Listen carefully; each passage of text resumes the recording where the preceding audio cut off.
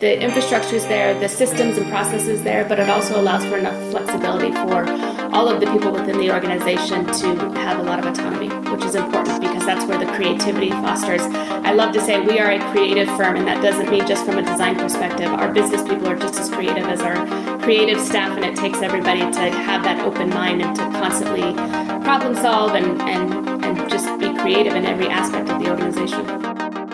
Welcome to episode 105 of the AFT Construction Podcast. I'm your host, Brad Levitt, and in this episode, I speak with Angela Harris, who is the CEO of Trio Design, and they are based out of Southern California. They've expanded. It's an amazing story how Angela has grown her company from herself as a designer to now 100 employees. We spoke about Wellness Week, which is a huge part of her company and her brand, and how important that is for customer retention and for the health and the mental success of her team. And then additionally, the acquisition, she acquired a design firm and the complexity of merging two design firms together and how they've built this into an amazing business. It's just an incredible story of growth, her focus, her resiliency and determination to build this business, and the success that she's had is just absolutely outstanding. So without further ado, let's get started. So welcome to the AFT Construction Podcast, and we are very fortunate today to have with us Angela Harris, who's the CEO and principal of Trio Design. Welcome, Angela. Hi, thank you for having me. So Angela is doing some amazing things with an incredible firm in Southern California and exploding everywhere. And before we get into that, I want to understand something that was fascinating to me about your firm is something you do called Wellness Week. So what's Wellness Week? Oh my gosh, I love Wellness Week. So Wellness Week was born out of this idea probably 5 or 6 years ago. I think this is our 5th or 6th consecutive year of, we are a firm of 95 people and we are very passionate about design. And as a default, we kind of overwork and we get really excited and we just put all of our heart and soul into it. And one day I looked across the firm and I was like, oh my God, everybody needs a break. And so I had this aha moment, like, what if we just literally shut down the office for an entire week and we all came back re-energized, re-inspired, and ready to roll again? And it worked.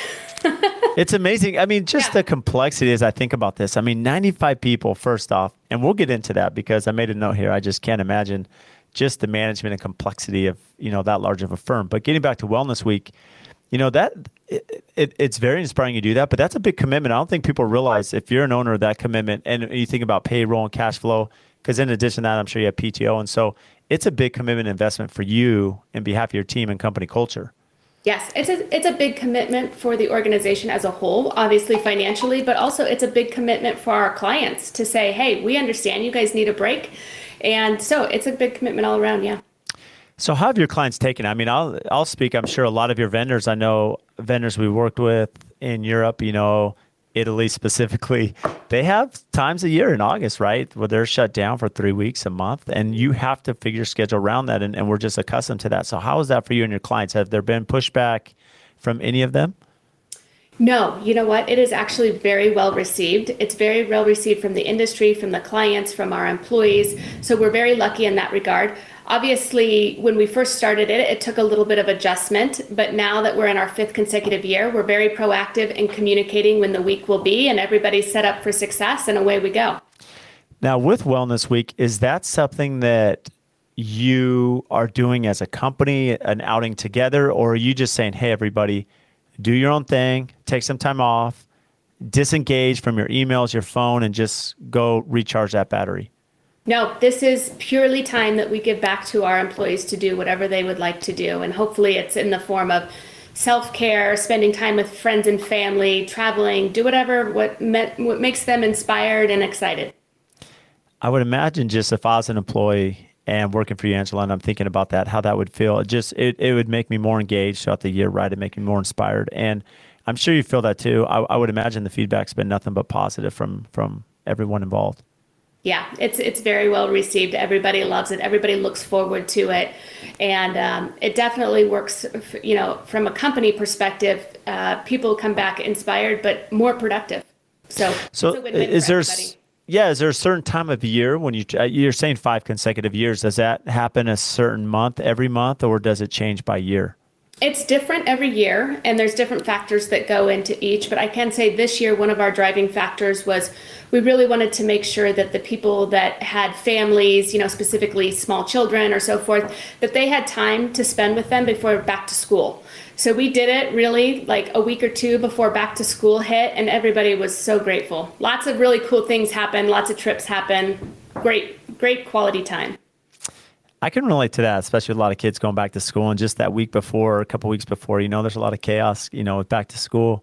And I like that thinking. I mean, to me, to do something in August as you've done, it's another way to think about it as a business owner, because I know a lot of companies, and we've done this, in the holidays, you'll maybe close the office, Christmas to New Year's, which works great. People could spend time with family, but at times it can be complicated with end of year closings or deadlines. And so really you have to look at that strategically as a company too, to make sure you're still not dropping the ball, but allowing the mental health of your employees to be first and foremost.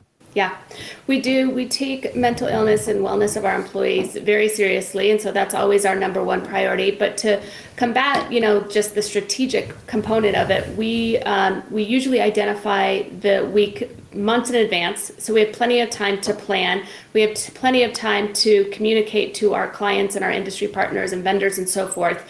And so there's just plenty of time for everybody to be set up for success. I love that, Angela. I mean, that's very forward thinking. I can't think of any other company that's doing the Wellness Week. And I would imagine that you've seen different motivation from your team, company culture. I mean, how's that affected company culture, employee turnover, a lot of the things that we deal with as business owners? Like I said, I think it works in our favor. I know that it works in our favor. I know that our employees specifically value, it's not just Wellness Week. Trio has really worked to create a whole wellness program within the firm, and every year we enhance that program. So Wellness Week, in combination with other resources that we provide, I think is very well received. And I think, all of that wellness programming that we work so hard at is 100% out of our outside of our current benefits package and our PTO and all of those things.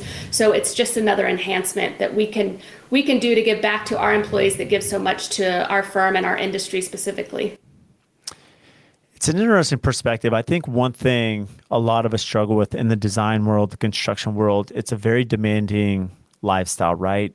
Although you enjoy it, as you mentioned, I mean, there's a lot of passion behind what you do, Angela, but the reality is it's a difficult business. And I've said this on the podcast before, but I have clients interview me and they're like, "Hey, Brad, is my project too small? Am I not spending enough? Am I doing this?" And I always tell them it doesn't matter how big your project is, how small. I want to work for good people, because the reality is it's so tough, and client expectations and our ability to perform and deliver is so difficult. And this is something I constantly look at, because I see with my team, and Wellness Week is a great, thing to have as a company, which, is really important to our mental health. But you look at how is the communication with the client or the trades and the subcontractor and suppliers, right, with my team and staff, and how that's something we try to monitor. How often are they having to work late nights or weekends and be responsive to phone calls and texts, which some clients, in their defense, they're off work late, they're texting, and it's not like they're going to just text at 9 a.m. They're going to do it at 9 p.m., right? Mm-hmm. And then it stresses out the team. And so do you have protocol with your team to say, hey, outside of Wellness Week, there are certain hours that I expect you to be responsive, to our clientele, but there's also that time where you do have to disconnect? Yeah, I'm so glad to hear you say that, because I say it all the time. I think, people don't often voice that we do work in a very stressful industry. We work in a very demanding industry. I just said to my team on Friday, I said, outside of healthcare, where they're actually working to save lives, I think we're in the second highest stressed environment and industry there is out there. So it's good to have that visibility and to be aware and have that awareness of how stressful and how demanding the projects and the clients can actually be in the building industry. But I'd have to say we have amazing clients, and to answer your question as far as do we have certain protocols or things like that of when people or our team has to respond to clients, the answer is no. We rely on our employees and our team members to have a lot of autonomy to do what they think is best for their team and their project and the firm. And the expectation at Trio is that they're an amazing representative of the brand and who we are as an organization and our core values. And outside of that, it's whatever they deem necessary to make the project successful. So we don't set protocols. We don't have a whole lot of processes in place to say you have to do this, but by default, we have amazing people who want to do well, and they want to do well by the client and the project and the firm, and so they're always working. And it's one of the reasons why we had to force the issue of, okay, we know we love what we do, but we also have to, have that permission to pause. I love that. I mean, the reality is, and you spoke about this as well, is that people don't realize how stressful our job is, right? And this isn't a profession. If you're going into design or construction or architecture, there's a lot of customer service. You have to be very customer savvy. You have to understand how to set expectations. You have to understand how to deliver on those.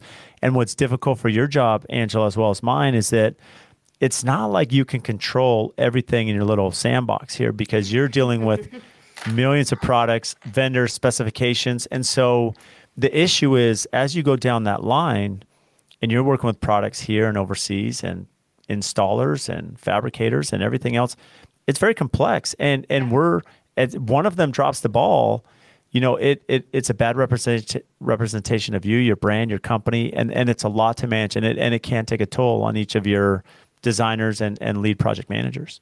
That's right. There's a lot of touch points in our industry to make us successful, and a failure for one is a failure for all, and a success for one is a success for all. And so, especially now with all of the challenges that we're seeing in our industry, I mean, the rising material costs, the labor shortages, all of the, regulative issues that we're dealing with just to make our projects successful. My philosophy or my strategy as CEO of Trio was, hey, we're going to be sure and take care of our people first, so that the people take care of the clients and the industry partners in which we value. So that was a very intentional strategy on our part as an organization, and we continue to lean into it year after year after year, and it only serves the firm well. Now, I want to touch on this because 95 employees, and, it made my head spin when I'm thinking about that, because we have, approximately 15, and, they can be stressful at times, a lot of personalities to manage. And so how do you break up the leadership, who they're accountable, the teams, because one thing you said is, hey, they have autonomy. But the reality is, for them to understand that autonomy and be empowered, I mean, you have to have good leadership all the way down for all 95 of them, so that they are great brand representatives. So how does that break down to make sure these teams and the leadership there is all on the same page? So we have an amazing infrastructure at Trio, everything from a C-suite to a leadership team, to directors to project leads and designers. That's pretty much how we're structured from an infrastructure perspective. And then within those, within that infrastructure, there's teams. And so I think you hit on it. You just have to make sure that you have amazing leaders, amazing managers, people that want to continually evolve and reach a higher level, both professionally and personally, and that really believe in the vision and the brand. And so we really hone in on that at every single level. And then beyond that, making sure that they have the resources to be successful. So if they want to believe in the vision and the brand and do well, make sure that we're giving them the resources to do so. So it's funny. I mean, I really, in my 20-year career, I have gone from designer to up into CEO, and now my role is really, how can I best support the people within the organization to do what they're best at every single day, and to allow them to thrive. And I take that job very seriously. So that's how we do that. Well, yeah, it's very apparent. I mean, for you to have grown, from designer to CEO of a 95 members, in your talent, right, in your talent pool and in your firm. I mean, it's impressive to have that structure. And part of what, not just the management of each of you and your team and your leadership, but I think about backlog and job flow and development, right? Because what's funny about our industry, I'm sure it's the same for you, Angela, is you'll receive the contract. You're super excited about this new amazing project. You celebrate for probably 5 seconds, and now it's like, okay, what's the next one? We gotta go. We got to keep this. I mean, as a fee business, Yeah. This is a constant revolution, and we have to continue. So how does that play a role as far as the business development to make sure that the sales is representative of what the team you have on board? Yeah. Again, we have exceptional people in each of the departments in which we operate, and we have a lot of cross-departmental work going on every single day. So we have an incredible finance and accounting team. We have an incredible procurement team. We have an incredible sales and marketing team to answer your question, people very dedicated to business development. And we have incredible design divisions. We have both a kind of production master plan community builder division that does a lot of model homes, sales centers, clubhouses. And then we also have a commercial division of designers that do a lot of high density apartment work, 55 plus clubhouse work, as well as hospitality. So, and again, amazing people in each one of those divisions or departments, and amazing people that know what it means to come together on a daily basis and align themselves with Trio's core values, which is collaboration and communication and all of those things that make an organization successful. And this is what's fascinating to me is that your company structure. I mean, as you mentioned, you're working in master plan communities, model homes, clubhouses, sales centers, right? Hospitality. I mean, there's apartments, even the high density stuff. There's so much complexity. Do you see a lot of crossover between your team members where, for one quarter they may be working on a high density apartment and the next quarter hospitality, or do you try to keep that somewhat in their wheelhouse, where it's constant? I think we recruit for well-rounded designers, and then we find out what they're really passionate about and we lean into it. And so a lot of my job also is making sure we have the right people in the right positions and that we are identifying what really gets them going and what makes them passionate and making sure they're in positions within the firm to have those opportunities. And so to answer your question, we seek out well-rounded designers, but by default, they end up kind of pigeonholing them, not pigeonholing, but specializing in a certain area that really gets them excited, and we want to foster that. And I do like that process. I do like that mentality. This GE, especially if you're in the capital division, right, and you're working the finance side, a lot of them, they won't even bring them on and hire them in a certain role. I have a lot of peers that have done that, and it's a 2-year internship essentially, right? When you're hired on, they'll say, look, 6 months you're going to be investment banking, 6 months in hospitality, right, finance, and also all their different divisions. And what ends up happening as they do 6 months in each of the 4 areas, they'll say, this is what I love, right? This is what I'm good at. Yeah. This is my talent. And then their leadership structure sees that too. And that's really what you're doing. You're evaluating them, bringing someone who's well-rounded, but then you're where they're specialized is going to really give them the best opportunity to succeed. Yes, absolutely. 100%. And that is a very intentional strategy. And I think by default, everybody wins. The firm wins. The people within the organization wins because they're in a position to give them the opportunity to work on the things that they're most passionate about. It's just amazing. And so this is where it's incredibly complex for me when you start thinking FF&E, right? And so, the furniture, the finishings, equipment, everything goes into it. And so how often on these projects are you actually doing the full turnkey, from design to install? And the complexity, if you're doing that aspect, just the staging, shipping, freight, management, procurement. Mm-hmm. That's why I was late to this. I was just meeting on logistics. It is incredibly complex, and that's why you have to have the best of the best in each department. But I would say 99% of our work, to answer your question, is 100% turnkey. So it goes from A to Z. We start off with a core and shell building, a ground up construction. We take it all the way through the design process from lighting to plumbing to finishes to so forth. And then we push it through into a phase 2, which is the FF&E and the procurement of the actual merchandise and installing. So 99% of our work is that, and we have an incredible procurement team to help support those efforts, a team of 10 actually, and they do nothing but take the designer's work and they procure the merchandise, they track the merchandise, they work with the receiving companies to receive and inspect and install the merchandise along with the designers, and then we do a final walk with the client. So it's a very tedious process, and like you said, it's really important that you make sure that along the way, each one of those steps is met with accuracy and precision and excellence, so that you can get across the finish line and deliver an exceptional product for your client. Yeah, it's amazing, Angela, because I think you made that seem very, I don't want to say simple, but you made it seem very organized, which you are, of course, to pull this off.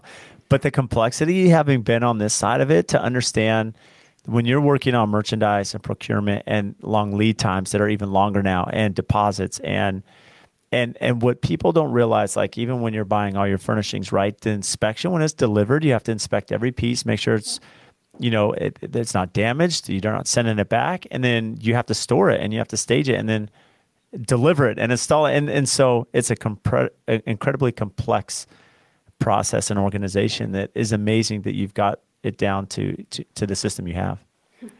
Well, just enough. Like I said, the infrastructure is there, the systems and processes there, but it also allows for enough flexibility for all of the people within the organization to have a lot of autonomy, which is important because that's where the creativity fosters. I love to say we are a creative firm, and that doesn't mean just from a design perspective. Our business people are just as creative as our creative staff, and it takes everybody to have that open mind and to constantly problem solve and just be creative in every aspect of the organization. And there's a different mentality there, which you're alluding to. I mean, you have certain people that are going to be very organized and they're thinking logically, right, as far as systems and procedures and ordering in like a director of operations, essentially. And then you have to have the creative mind too. You have the creative mind, but then you have the logistics side. And those two do have to speak to each other and communicate very often. Yeah, and I think what makes Trio so successful and the little bit of the magic is everybody understands that within the organization, that it's not about any one person within the organization and nobody's any better than anybody else in the organization. It takes us all to get these projects to market, and it's really special to watch. So what was the pain point? I'm just thinking, especially for you as lead designer and being a designer and have that creative side, to now you're running a full-blown operation here. I've spoken with other builders and they said, hey, Brad, when we went to, 5 million in gross revenue to 15 million, right? It was just like drinking from a fire hose. It was really difficult. Or they went from 5 employees to 20 employees, right? There's always that moment where you kind of hit that threshold, like, where do we want to be? Where do we want to grow? And then there's some pain points as you start to get to that level. So from your side, do you remember that, recall that as you're going from, hey, here's Angela to now we're 95 strong? Oh, 100% without a doubt. I mean, I'm a pretty transparent person, and I'll be the first one to say that, even the last several years, we went through an acquisition where we doubled in size overnight, and that alone was, a lot of things that we had to solve for. And luckily, we had amazing people within the firm that came back to the table time and time again as stakeholders, and we shared the same vision and the same values, and put things in place to get us to where we're at today. But just going from an acquisition to COVID to now the challenges that our industry specifically are faced with. It's been a lot for a lot of people within our industry. So going back to the acquisition, were you always looking at expanding? What was the acquisition itself? Was it another design firm, a similar competitor that you said, hey, let's take this on because it opens up, our portfolio or our location, regional access? Yeah, that was a very strategic move on our part. We, several years ago, got together. Trio has always been comprised of a leadership team, and we got the leadership team together and said, hey guys, where do you want to go from here? We're doing great. Where do you want to go? And we all made a collective decision that we really love working together. We wanted to grow the firm. We thought that we could impact our industry specifically. We could build better communities for the people within our planet, and we thought that we could continue to expand and make a difference in our world. And so in order to do that, in order to accomplish the growth in which we set forth, one of the strategies, and probably the only strategy to get the growth momentum that we wanted, was an acquisition. And so we did just that. We went down the path of seeking out an acquisition. It was a competitor of ours in the same market as far as being headquartered. But what we liked about the deal was that particular firm was playing in markets that we weren't currently in. And so it was a direct competitor, but in the essence that we didn't share any clients, and it just opened up different markets for us. And so we acquired that firm overnight and doubled the size of our firm overnight. It's a big feat, and it's incredibly opportunistic in the sense to look at that logistically and say, okay, no, this is an opportunity. Let's go through this. And it's interesting when you speak with people that have sold their company and they talk about how difficult it is, because for those 30 days, 90 days, 120 days that they're selling their company, the audits and the information and the receipts and everything they have to put together accounting wise. And they're like, this is the most painful experience, right, to sell a company. And from your side, you're requiring all that because you have to make sure you understand, the value of the company, the valuation, what you're bringing in, the staff. And so was there resistance, especially with acquisitions, right? You're doubling the size of your company. Now you're bringing in team members that are in other regions you're not in. You're going to be working with them. You're bringing in your new systems, your new HR, right? All these different things. How was that just managing the transition to make it as accommodating as possible for the existing personnel that were there? It was a hard process. I now know why 90% of acquisitions fail. And luckily for us, we got through it in 2 years and we became stronger, better, more sustainable organization. But that doesn't happen all the time. And I understand why now. And I think that I don't regret anything by any means. There was no hesitation in terms of doing the acquisition. It was a very well-intentioned strategy.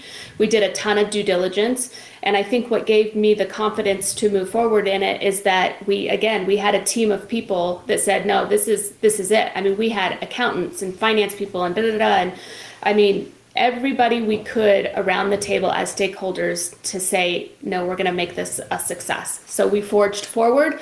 I would say probably the biggest thing that I was naive to in going through an acquisition was the culture clash. I know a lot of companies say that, and it is a true, real thing. And, underestimating that people can naturally work together, and really having to kind of finesse, different positions and where people go and how people work and reinventing yourself in that regard. But one thing I can say, and one thing that I'm very proud about, is through that entire process, years of going through the acquisition, we were always very true with who we were and what our core values were, and we never wavered in terms of fighting for a very healthy culture, a culture in which would be accepting of Wellness Week and be accepting of the core values of collaboration and creativity and communication and curiosity and being courageous and all of those things that I think makes a very healthy organization. And because of that, I think that we have come out of it even stronger. There's a lot of wisdom in what you just shared, Angela. I'll say that, you think about the refiner's fire, typically, especially in our business, I've seen some of our strongest relationships are with vendors or trade partners where things have gone wrong, right? And they've gone wrong, but working together, solving them, that communication, working through it. Now they're our best vendors, right? We've gone through that hard time together. We figured it out. And there's this unity that's brought, through that refiner's fire. And something you've said now 3 times in the conversation is core values, right? That you have core values that you would not deviate from. And that's the vision board. You're looking at this saying, as a company, I know where we're going. I'm directing the ship. I have the core values. We need to get on board. And there's going to be some painful moments as we get through this. But if we stay true to that and don't deviate, in time, these things will start to work themselves out and the culture will continue forward. That's exactly right. And I always tell my team, I've never been fond of the slogan, "It takes a village," because I think it takes so much more than just a village. I think it takes a group of stakeholders coming around the table that share the same vision, have the same values, and come together time and time again to solve for the challenges and to celebrate the wins. And that's what we have. We have that solid group at Trio, and I will be forever grateful. So I love when you speak about core values. I know one of the headlines, of Trio Design, right, is when you started the firm, you looked at an industry where there were breakdowns of communication with the developer, with the builder, with the designer, especially in the world of commercial development, right, which is where your strong suit is. And so being that was one of your core values and visions, right, to start the company, I mean, how has that played a role now in the growth and success of Trio Design? I think, when I started Trio 20 years ago, it was with the idea that we could be a different kind of partner to our builders and developers. And what I meant by that is, hey, we knew we were a strong creative partner because we're designers and we can come to the table and give you exceptional design. But I also knew a lot of designers that were friends of mine that were competitors and they could deliver amazing design as well. I think what made the difference is we didn't want to just be a creative partner. We wanted to be a business partner.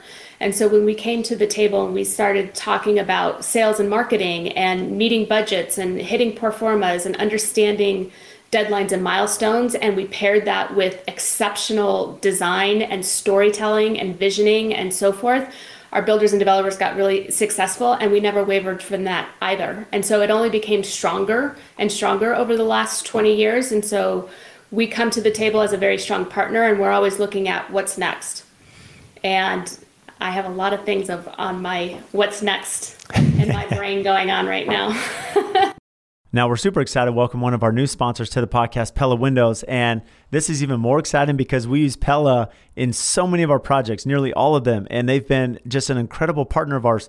And locally, Sammy and Adam, they are not only amazing business partners behind us, but they are super close friends. And I speak on the podcast all the time about the importance of relationships, right? Relationships with our customers, with our vendors, with our suppliers, because at the end of the day, I'm only as good as those that help our brand and assist us in our projects to take it from the ground up all the way to completion. And if we didn't have partners such as Pella, there's no way we'd be who we are today. Over the years, we've built this amazing relationship. When we call them or email them, they respond. They're quick. Their company culture, their integrity, their honesty, they are always there to do what's right for us and the customer. They can do anything from small replacement projects to large custom homes and even multi-million-dollar commercial projects. And also, when you think about their product line, they can do ultra contemporary, historical preservation, and large traditional projects. So for anyone, any scale, any size, they're the ones to call. They're here local. They have an amazing Instagram. Make sure and give them a follow to see what they're doing. So if you need windows and doors, give Sammy and Adam a call. We stand behind Pella. We love what they do, their culture, their brand, and especially their quality. And if you want to learn more about Pella Windows, check our show notes. We'll have everything tagged there so you can give them a follow and have their contact information to reach out. And now let's get back into the episode. It's one thing to think what's next project-wise, but to think what's next acquisition-wise, and as you're expanding the company, I mean, it's a relentless pursuit, right? That you're behind and that energy, so where does that come from? I mean, was that natural to you? I mean, just that entrepreneurship mentality or motivation, it's very unique to see that to someone that's as passionate as you are, Angela, and to continue to push the envelope, right? In growth and complexity and organization and leadership. Where does that come from? I don't know exactly where that comes from, but my grandparents had 10 kids and they all had a family business. And I grew up being surrounded by very hardworking, dedicated people. And as I came out of college and I really found what I was passionate about, which was the builder developer world and home building and new community work and really building community. And I could pair that with the business, the entrepreneur side of things. I was just in my wheelhouse, and it literally to this day, I still wake up with a fire in my belly.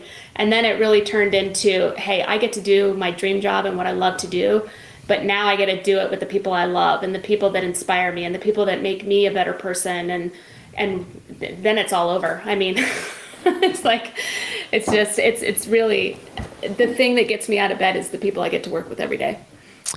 Yeah, there's a lot of truth to that because you have your personal family and you have your work family, and the work family, right? We spend a lot of time at work. All of us do. So if you have good company culture and enjoy the people you work with and are fighting these battles side by side, essentially, is that there's a camaraderie built, there's a friendship, and it just drives you a little bit more as their mentor. Yeah, well, and it's the same that holds true not only for the people internally, but the people externally. We have such amazing clients and such amazing industry partners.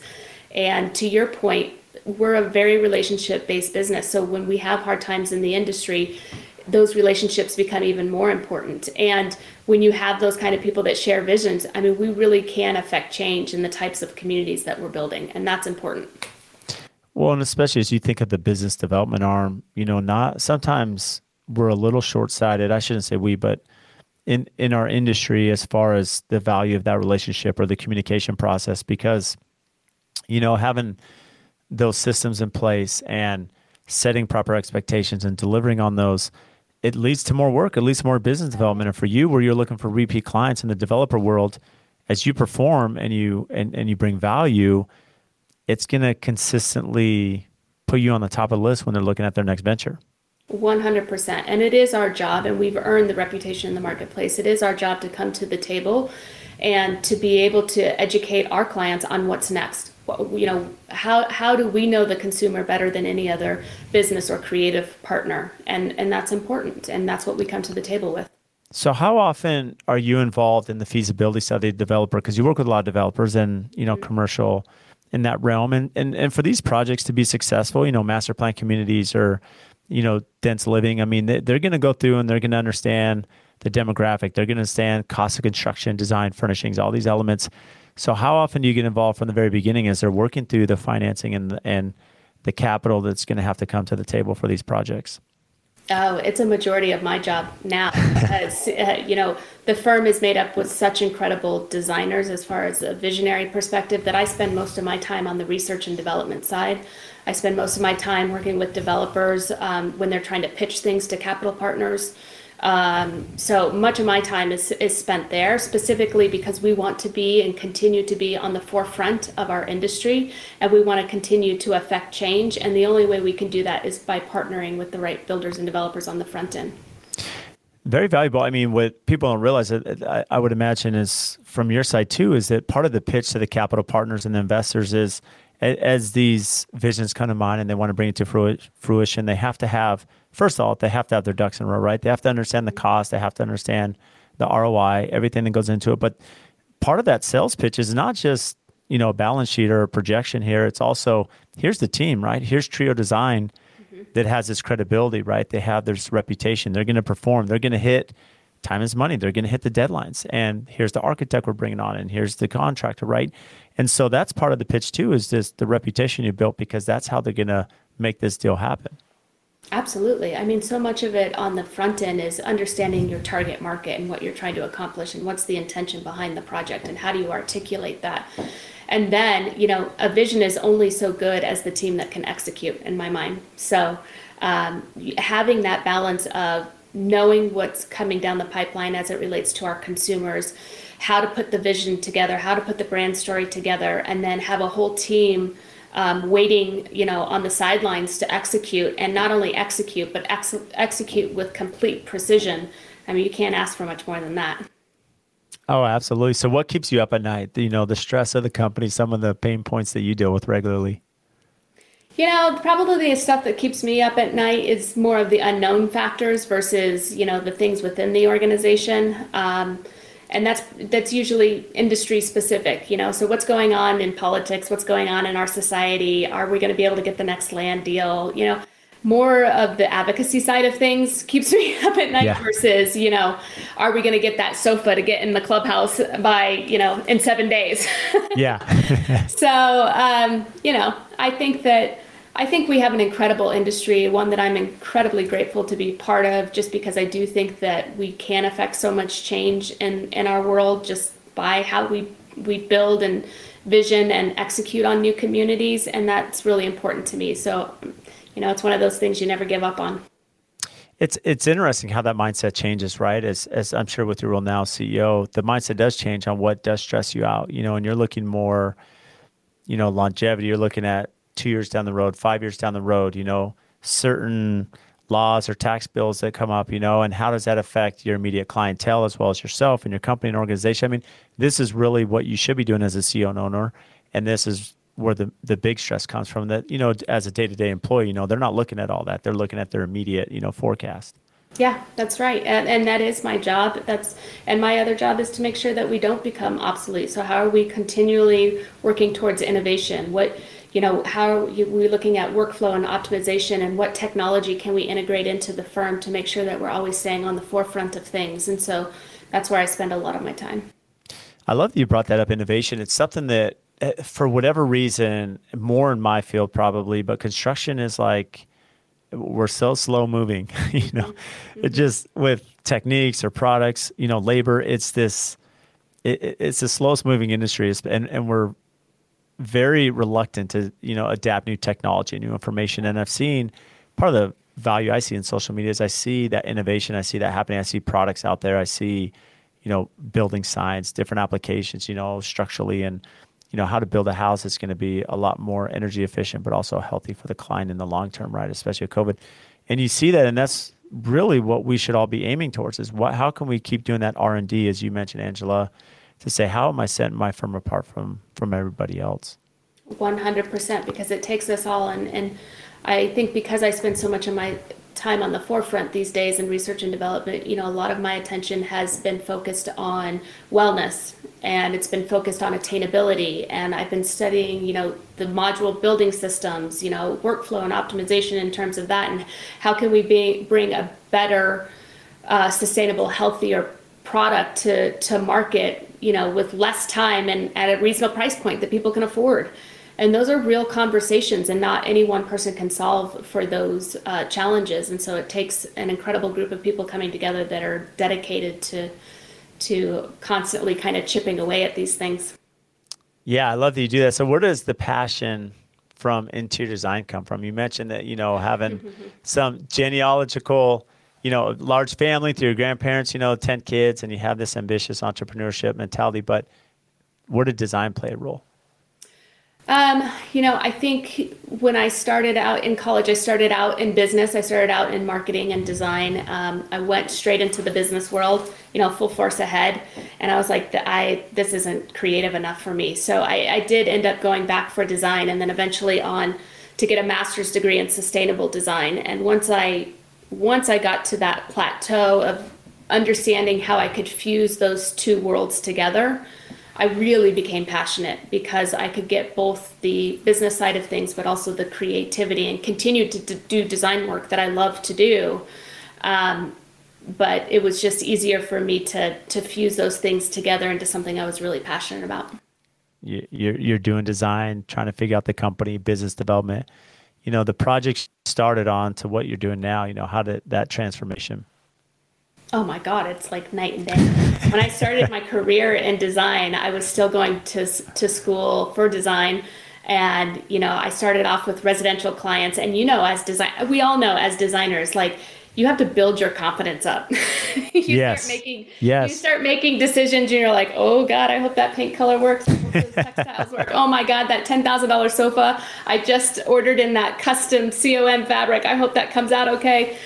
Anyway, so you just end up building your confidence in that regard. And, the residential work led to working with real estate agents in terms of new community work. That led me to developers. And then once I was there with developers and policymakers and capital partners and so forth, I really could thrive because I could still be designing and storytelling, which is something that I am super passionate about. How do we align the design with the brand position? How do we connect the dots? I'm very passionate about that. It allowed that creative outlet, but it also allowed me to use my real, hone in on my real business skills, which are understanding budgets, understanding what it means to bring it to market on time, and how much that's going to cost our developers if we don't bring it to market on time, and so forth. And so I literally went from a little one-off project, residential work, to these monster 400 unit multifamily projects, and they're just totally two different things. Well, and what's amazing about this is, you think about, I'm sure, your own career, Angela, and it's not like, yeah, I wish I would have known A, B, and C, maybe some more confidence, maybe understand pricing, how to do my structure, what's my time worth. But there is a fine balance as you're starting your company and you're growing to the value proposition that you bring to the client, as well as the confidence and experience you have, right? And as you go over time, more confidence comes, more security as far as your knowledge of the industry and to set proper expectations. And yeah, then the compensation will follow along the way. But there is a growth there, and it's hard to go back and say, well, I would have done this different, or I wish I'd known this, because really it's a journey to where you are now today. Oh, 100%. I don't regret one single piece of my journey because I learned so much along the way. And to your point, that was part of it. I just, one of my things that I always say is I love coming around the table with really smart people. And so I always surrounded myself. I knew that I could deliver on the creative side of it, the design side of it. But then I got to a place where I wanted to be challenged and I wanted to learn. And so I put myself in very uncomfortable situations, and I listened some more, and then I listened some more. And then I took all of that knowledge and I started to apply it to other facets of the organization. And, that's never going to go wrong when you kind of, take a culture or adopt a philosophy of constantly learning. It's a great perspective to have, because the ability to listen, the ability to chase and to understand and interpret what others are doing. And then at the same time, as you mentioned, when you surround yourself with people that are successful, that have been successful, and to see, just watch them, what are their attributes, how they communicate, right? How they handle their day-to-day, their schedule management, and then what are they pursuing? And as you listen and take note, and you start to apply these things, you're essentially getting that free education as you're tag teaming yourself along with these developers and successful entrepreneurs. Yeah, And then pretty soon the tables turn, and all of a sudden people want to sit around your table, and it's a fun dynamic, So, going back to design, what makes a good design? What are things that you look at, that your team looks at, in evaluating that for your clients? From my perspective, because we work with builders and developers, I think what makes great design is being able to understand our consumer and understand where the consumer's going, understand the demands of those consumers, and then marrying that with unlimited creativity and being able to tell that story. I mean, it's one thing to be able to design exceptional projects, and I know a lot of designers that design beautiful work, but you have to be just as masterful at articulation and storytelling and selling the vision as you are putting it together. And so I think what makes great design is something that's very emotionally invoking and can tell a story and capture a vision and get people excited. And what's interesting is you've spoken about this a few times, even how we started this conversation about wellness, right? Wellness week, and you implement wellness into your designs, and this goes back to the R&D you've spoken about, is understanding the client, probably the project and what they're trying to target, and going back to that feasibility study, what they're trying to achieve. By you understanding that and then implementing wellness, that's how you're able to manage and marry their vision to what you're creating. 100%. And the idea that we have developed a wellness program internally at Trio is very strategic, and it's very intentional because I believe that it's very hard to live a well life in an unwell environment. And if we're not well, then we're not at our highest expression of creativity. And our clients and builders and developers hire us to be, and we are responsible for delivering that highest expression of creativity that we can. And so we all need to be well. So in addition to the Wellness Week, which is unique, I mean, I think it's really cool, honestly. I've never heard of a company doing that. I mean, like, as I mentioned, there's some that do it. I know there's a builder, Nick Schiffer, NS Builders, and what he does it for July 4th. Like, that's kind of mid-year, let's take a break, recharge. He gives them the week off for July 4th. Enjoy that time, summer. And again, Christmas or holidays, that season, but to do something as you're doing where it's just, hey, no, this is the goal. It's not we're just closing shop, but this is a true wellness week, and you need to take care of your mental health and yourself. It's just fantastic. Yeah. Yeah. And we pair that with other things within the organization that work towards wellness as well. It's not just Wellness Week.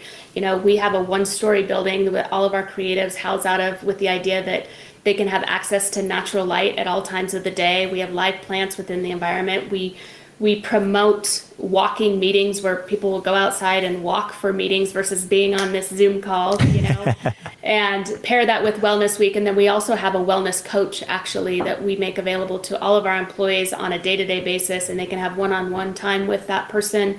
And she also does what she calls weekly lives. And so she gets the organization together and does all this wellness stuff with them. So there's quite a few things that we do to make sure that our people are healthy. I love that you have those resources available. And then something else, what is the Trio Do Good initiative? Oh my gosh. This is one of my other passionate our little houses. So the Do Good initiative was Trio's commitment, and this has been around for years and years and years, that, the better we did as an organization, the more that we were going to give back. And so whether that was financial or whether that was our time or whatever it was, we could commit to always giving back. Even when the market goes down, we can give back our time. And when we're thriving financially, we can give back more financially. And so that is Trio's platform of pro bono work every year, and it changes from year to year in terms of what projects we're working on. This year we adopted a St. Francis house, which is across from St. Francis Hospital, and the idea is that it houses the families that have children in the NICU unit, and they don't have a place to go, but they have to be really close to the hospital 24 hours a day and work with doctors and so forth. So this gives them an environment where they can go, they can decompress, they can sleep overnight, their hotel rooms. So we're designing that project and a couple of other smaller projects within that program. And then that program on a consistent basis has one charity of choice, which is the Exceptional Education Outreach Project or program in the Bahamas. And that works with kids in the Bahamas that may be falling behind in the primary classroom for whatever reason, because they're struggling, academically, or they may have a medical issue. Like one of the kids in 5th grade couldn't read, and we found out that she couldn't hear. And once we fixed that, she was great. And so this program works to identify when kids are falling behind, take them out of the classroom, work with them one-on-one at their level, and then integrate them back into the classroom. So we work really hard with that organization. It's an exceptional organization. Lang, who has become a friend, is the executive officer of that program, and we work not only on the board, but we work to support that program and to also build small schoolhouses so they have a safe, secure environment to which to learn in. I love that you do that. A really early mentor of mine, right when I graduated college, he said something, very profound to this effect of what you're speaking, Angela. And his motto is generosity precedes prosperity. And that was, he had been very blessed in his life and became very successful, but he said he never forgot that. Like, he'd always been generous, and he was generous to me and in a lot of things he did. And really so how did that come as part of a staple of your organization to say, hey, this is our Do Good initiative, this is what we're doing at Trio? I would say, it was just always innate. I always knew that that's where I was going to go with it. Nobody reads a financial statement better than I do. But my point in telling you that is that I was never driven by the bottom line and profit and so forth.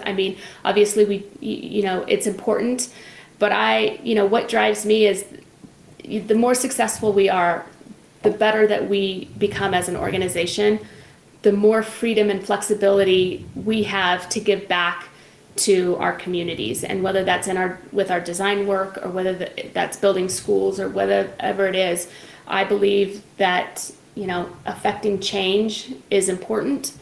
And I think taking care of oneself as well as the others around you is important. And I think what drives me to do so well and be successful is so that we have the flexibility to give back. I know that sounds funny, but it is.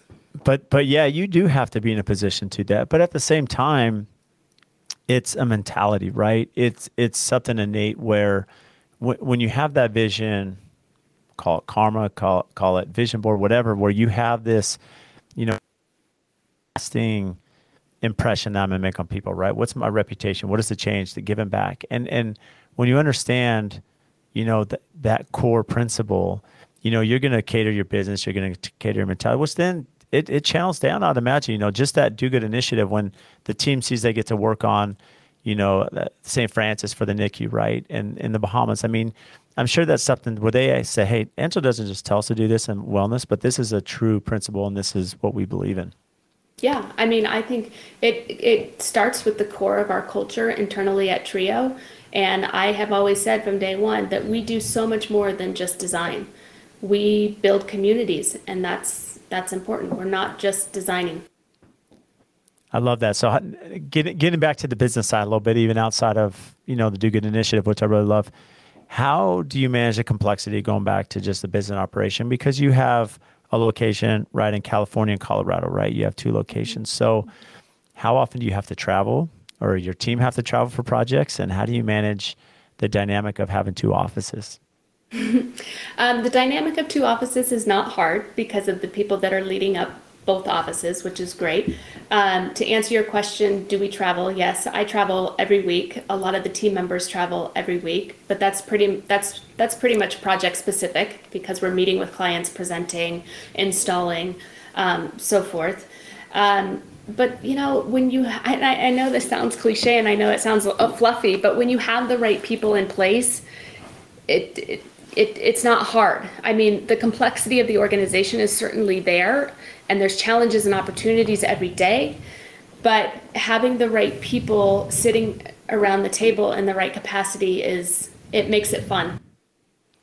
And I don't think that's fluffy. I think it's reality, right? Yeah. If you want to be a successful organization, as you mentioned, Angela, you have to have systems in place. You have to have core values. You have to be leading that charge. And then you have to put people in place that can perform and evaluate their talent, and then empower them, as you mentioned, given the autonomy that you mentioned, not micromanage them, and let them succeed. Yeah. Yeah, and I really do feel that way within our organization. There's not one person that's any more important in our organization than anybody else. We just come together time and time again to move towards the same direction, and that's really important for us. Amazing. So what's upcoming and exciting for the team at Trio?